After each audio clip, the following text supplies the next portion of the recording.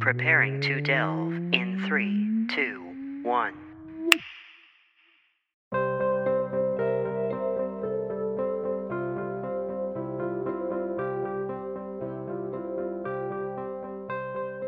Oh, hey everybody. So, thank you for joining me here on another episode of Titanium Mine. On this episode, we're going to be talking about Greedfall.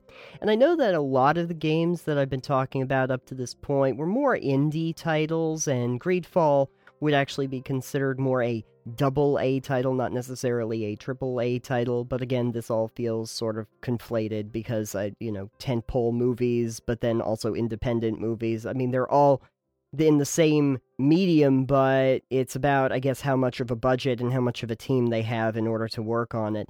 But even though I think it's considered more mainstream than some of the other smaller projects that I've talked about previously, I feel like Spiders still is a fairly small organization, and I'll talk a little bit about them as a company first.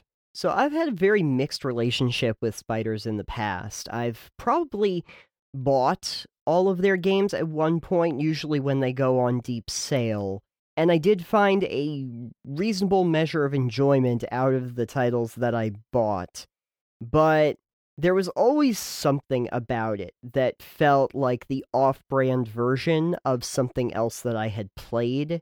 I would actually say the most unique one that I played from Spiders was Fairy Legends of Avalon, because I really don't have a good correlation to another game that is like, because you're a fairy and you get to like fly up and down and all around these worlds, and then you get into random encounters. But there is certainly qualities about it that will remind you of other turn-based RPGs, because that's essentially what it is, but you have the free-form floating capabilities. But then some of their other titles, like if you look at Technomancer and Mars Warlogs, which are actually both set in the same universe, it's Mass Effect, but it's like the poor man's Mass Effect. And so when I get to Greedfall, I'm like, okay, so what did they kind of borrow from in this title? And immediately the first thing you think of is another BioWare series, Dragon Age. Greedfall definitely borrows a lot from the ideas of Dragon Age in terms of going around these worlds and the setting and the look and the feel and how combat works. Now, that's not a bad thing. One thing I really should say about Spiders is that the reason I have this kind of duality is because, on the one hand, it does indeed feel like I'm playing a smaller, possibly cheaper version of another thing that I've already played, but at the same time, the stuff that they borrow from is good stuff, and they know how to utilize it in really interesting ways. Greedfall actually does a pretty good job with the formula, and I would say that it is, their most ambitious title, and also one of their most enjoyable. And I actually played Technomancer through to the end. Mars Warlogs, I did not. Fairy, I did not, because I just kind of got bored and it felt too repetitive, but I thought I'd stick with Technomancer. I would not go back and play it again. It's not the kind of thing that I'd want to play over and over again. And I don't know if I would play necessarily Greedfall over and over again, but I do have every intention of finishing it. It is a fairly long game. I was really surprised by the just size of it, comparative to some of the other titles that Spiders has come out with. I was very happy to see that they really did try to focus on making it look and feel like a game that had a larger budget than I'm sure they did. But let me back up for a second so I can talk a little bit about what Greedfall actually is. So this is an action RPG, and the general idea behind it is that you are a member of the nobility back in one of the a fictional imperial powerhouse. You can almost think of it like one of the European imperialist nations. And you are going off to the New World, which you can kind of think of as like the Americas. But of course, this is all fantastical. And there are monsters, and there's magic, and all of that infused into this. But you are essentially a colonizer going to this new world and trying to find a cure for a disease that you happen to have. That's kind of like your main overarching mission in this. And then, when you get to this new world, the people of the new world have all sorts of problems, so you gotta deal with that. There's some tropes in RPGs that you just kind of accept, like, oh, I'm the one person that can solve all the problems that people have just had for whatever length of time. Now I've come along, so hey, I guess I'll solve it for you. But the nice thing that comes to the role-playing aspect of this is that it is not just okay, I'm going to solve people's problems sort of scenario. It's that I might have to make some choices that are going to affect relationships that I have with different groups that are involved in this. Some of them are native groups that have lived in this world previously. Some are the different factions that have come over from your previous imperialist powers. And you have to determine, like, who you are going to side with in these, and who you are going to have a friendly relationship with, and who you are going to off-put.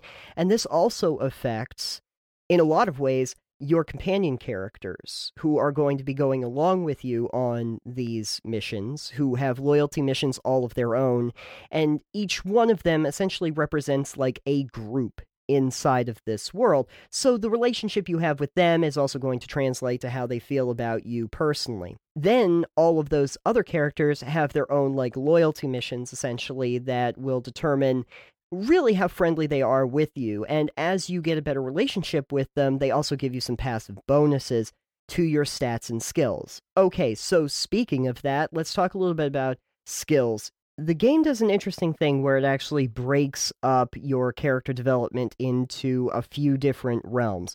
So you have skills, attributes, and talents. Every time you level up, you will get a skill. Every, 3 levels, you will get an attribute point, and every 4 levels you get a talent point.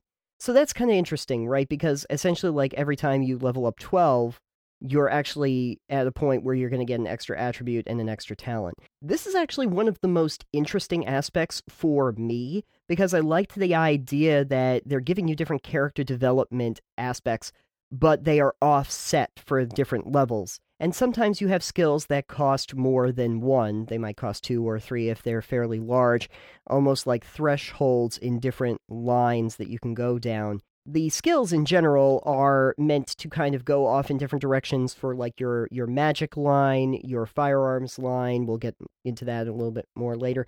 A little bit about your single-handed weapons. Then you have your blunt weapons, etc.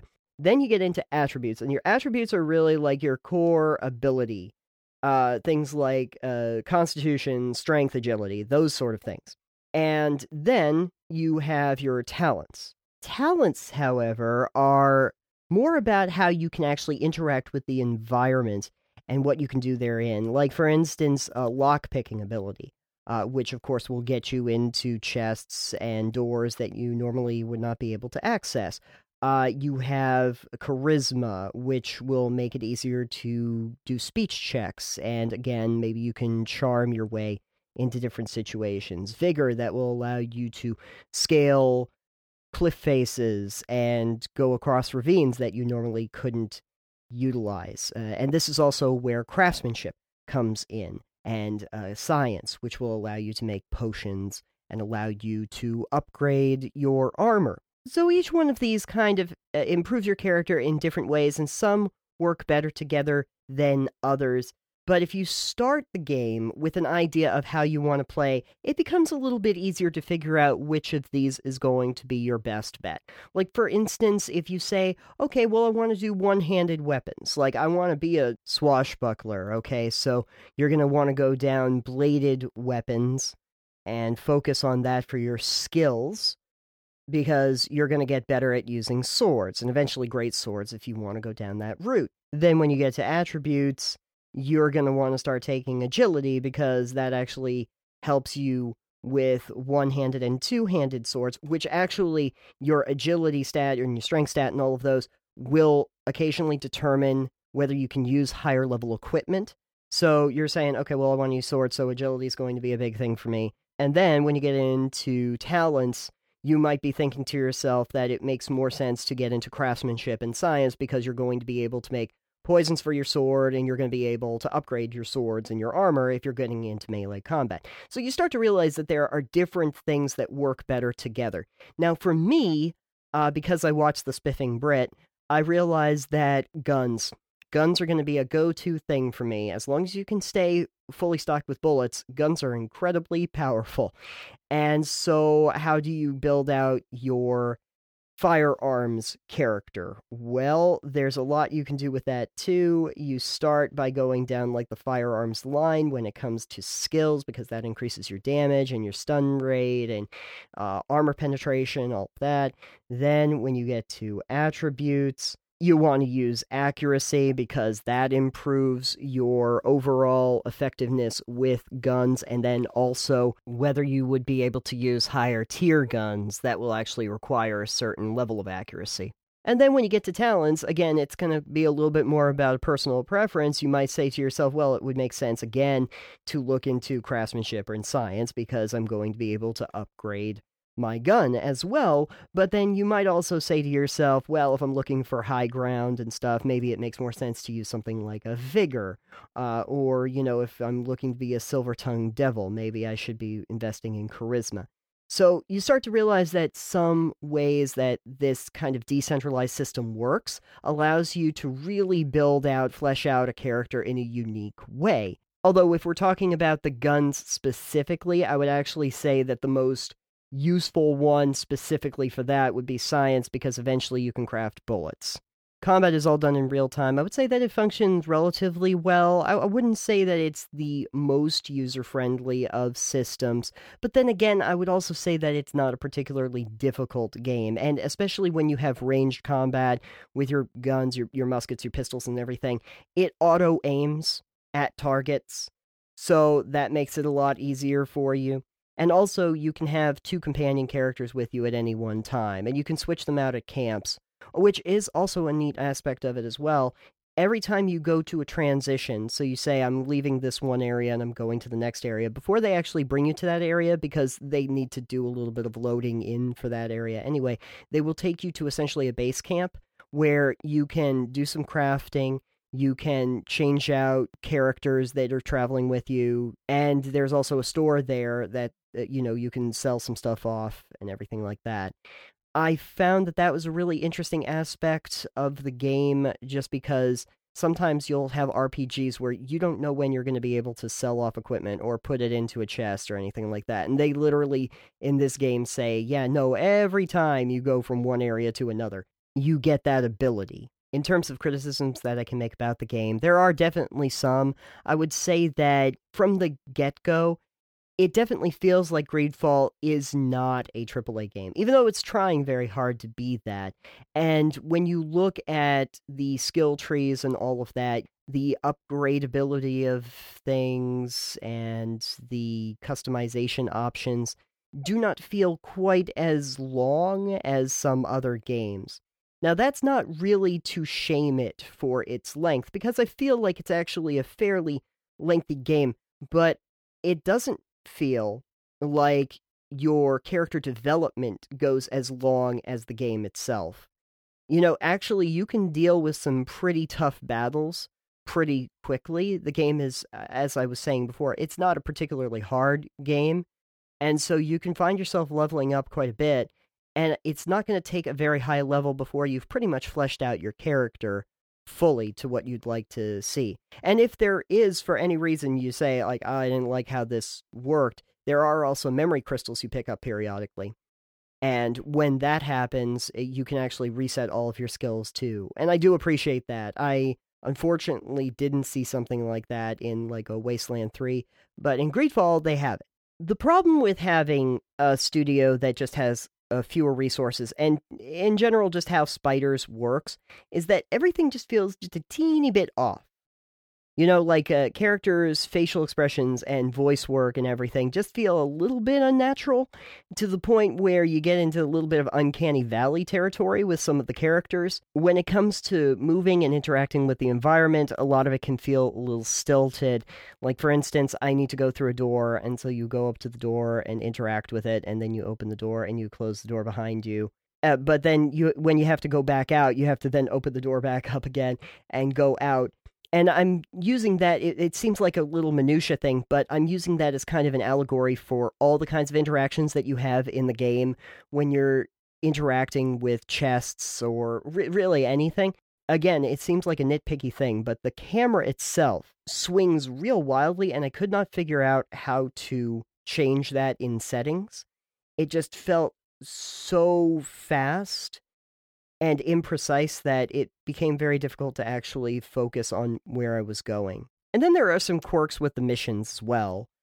For instance, when I first arrived at the shores of this new world, I thought I would go exploring a little bit, and maybe I would sneak into some of the warehouses. So I snuck into the warehouses, and I got caught somehow. I thought that these were friends of mine, but apparently they attacked me on sight, and I didn't really have an option at all to try and talk my way out of it or back out. So I attacked them because I figured, whatever. And they apparently are dead now. But I got what I needed out of the warehouse. Well, little did I know that down the road, it would actually be a quest for Vasco to go into those places and don't hurt anybody. Well, I was like, oh, okay, I won't hurt anybody when I go in there. Maybe we can give them this sleeping powder. So I did that. I gave them the sleeping aid, and then I went into the warehouses, got what I needed to get, and I got out. And I didn't attack anybody. But since I had already done that before the quest even started, when I get out after all of that rigmarole, Vasco still's like, I told you not to hurt anybody. What happened? And I was like, you probably should have given me this quest sooner. Like, I don't know what to tell you, Vasco. Why, if you already knew that I did something in the warehouse, why did you make me go through all of this trouble to do a non-violent thing? Frankly, I don't really know why he would have given me the quest if I had already done something that would make him angry for doing the quest. And it just felt like there were these moments in the game that are sort of like that, where the NPC characters and other characters in the game seem completely unaware of what I have done previously until that one section where they are personally involved, and then all of a sudden it matters. And there's a certain disconnect to that, I felt. There was another case, too, where I was going into a camp, and this was like a faction that had broken off from the main faction, and Kurt wanted to make sure that I wasn't, like, hurting anybody at this camp, right? That was the whole goal, is don't hurt anybody at this camp. So from the outset, I was like, okay, fine. I'm going to stealth my way through this. Nobody's going to get hurt. And I didn't. I didn't hurt anybody. I went through this as a completely non-lethal, like, stealth section, jumped down into the pit, and then I get these speech checks, right? This speech check, that speech check, the other thing. Okay, I've made them all great. I've been able to get the recruits to stand down. Everything's good. Oh no, you didn't save this person they were interrogating that I completely forgot you even mentioned to begin with. Oh, no, well, we're going to attack you anyway. So now I'm in a firefight anyway, and Kurt, I still fail that part of the mission, because Kurt's not happy that we had to kill people. It's like, well, Kurt, I did everything in my power, and I went all over that facility, and I don't know who I was looking for. I don't even remember you saying anything about it, and it confuses me, because I don't know why the game would even bother asking me to make all these speech checks to try and do a non-violent thing when it's obvious that I'm going to fail it anyway because they've already determined I didn't do this one thing that insta-fails it at the end. So why am I going through all of this trouble if you've already determined I'm not going to succeed? It's these weird moments in the game that just feel like a little bit more care could have gone into it to make these interactions feel more realistic, and to make the consequences feel a little bit more weighty. But in general, I feel like Greedfall is just one of those games that is great if you like RPGs. It's not going to necessarily sell you on RPGs if you have never been into them before, but if you are a fan of RPGs like me, it is something worth playing and has quite a bit of meat on the bones, especially for a Spiders title. It is at this point that I would talk to you about alternatives to Greedfall, and I'm not going to talk to you about the ones that it specifically borrows from, which is a lot of BioWare games mostly, and maybe a little bit from Fable, but instead I will actually highlight another RPG from 2019 that kind of came along after Greedfall and overshadowed it, which it definitely deserved to, because it was my game of the year for 2019, and that's The Outer Worlds. There are some similarities between these two, these dialogue trees that you go through, the idea of an action RPG. You have two characters that can follow you along at any given time. There is a heavy focus on interacting with the different people that are involved and different factions and determining whether you are going to be friendly with some or screw over others. And although I have technically played Greedfall after Outer Worlds, even though Outer Worlds came afterward, I can tell you that I still feel Outer Worlds was a much better game overall. It may edge closer to, say, a Fallout than it would to a Dragon Age, but it's definitely worth playing, and so I'm going to highlight it here again, in case people didn't get a chance to play it. I will say that I think Greedfall is technically a longer game. You know, Outer Worlds you can complete in like 30-35 hours with doing most everything in the game. If you do about half, I've heard, of what Greedfall has for like the side quests and then the main title, you're looking at 30 to 40 hours. So if you really want to do everything in the game, yeah, Greedfall is going to be a longer experience. But I think in terms of the quality of the experience, you're going to get more out of Outer Worlds. But something that I will highlight for Greedfall is that even though I thought Outer Worlds was a better product than this, I will say that it is doing a better job than the franchises that it borrowed from at this point, because if you're looking at like a BioWare, it is definitely a superior product to some of BioWare's most recent outings. Good on Spiders for really upping their game. I think that they have definitely done that with Greedfall, and I would not fault anybody for wanting to play it. It's just that I can't tell you that it's necessarily as rich or as deep or as fleshed out an experience as other RPGs that I have played in the past. Some from like 10 years back. But, you know, I love going back and looking at games from the past. It's because sometimes they are superior experiences to what you have now, especially when you get to an older game that's been out for a while and they've patched what they needed to patch, and on modern hardware it actually runs a lot better and the load screens are shorter. Those are actually great experiences. It's why I like to go back to games occasionally, but I'm getting off topic. Thank you for joining me on this episode of Titanium Mine, and beware the forest spirits when you're leaving. They are very large, and they will crush you if you are not careful and know how to use dodge. By the way, learn how to use dodge in Greedfall. You will need it for some of the larger encounters. Okay, bye now.